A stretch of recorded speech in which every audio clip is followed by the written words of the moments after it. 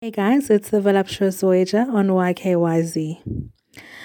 So, I spoke previously about my idea of starting my own OnlyFans account, and it got me thinking about the concept of prostitution. According to the Wikipedia definition, prostitution is the business or practice of engaging in sexual activity in exchange for payment. It is sometimes euphemistically referred to as the world's oldest profession. Now, I'm not trying to become a prostitute or anything. I'm just curious because I've since discovered that only 15 countries in the world out of 195 have legalized prostitution.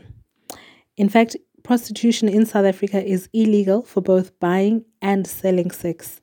But really, what's the big deal, right? I have never been in a long term relationship, and so for me, in a way, sex and dating has always seemed very transactional.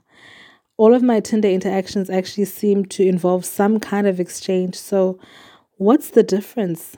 Is it the approach?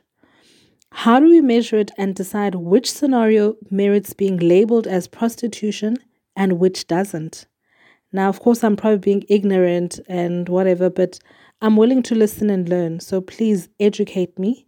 Leave a comment because I really want to know what your thoughts are. Thanks for listening.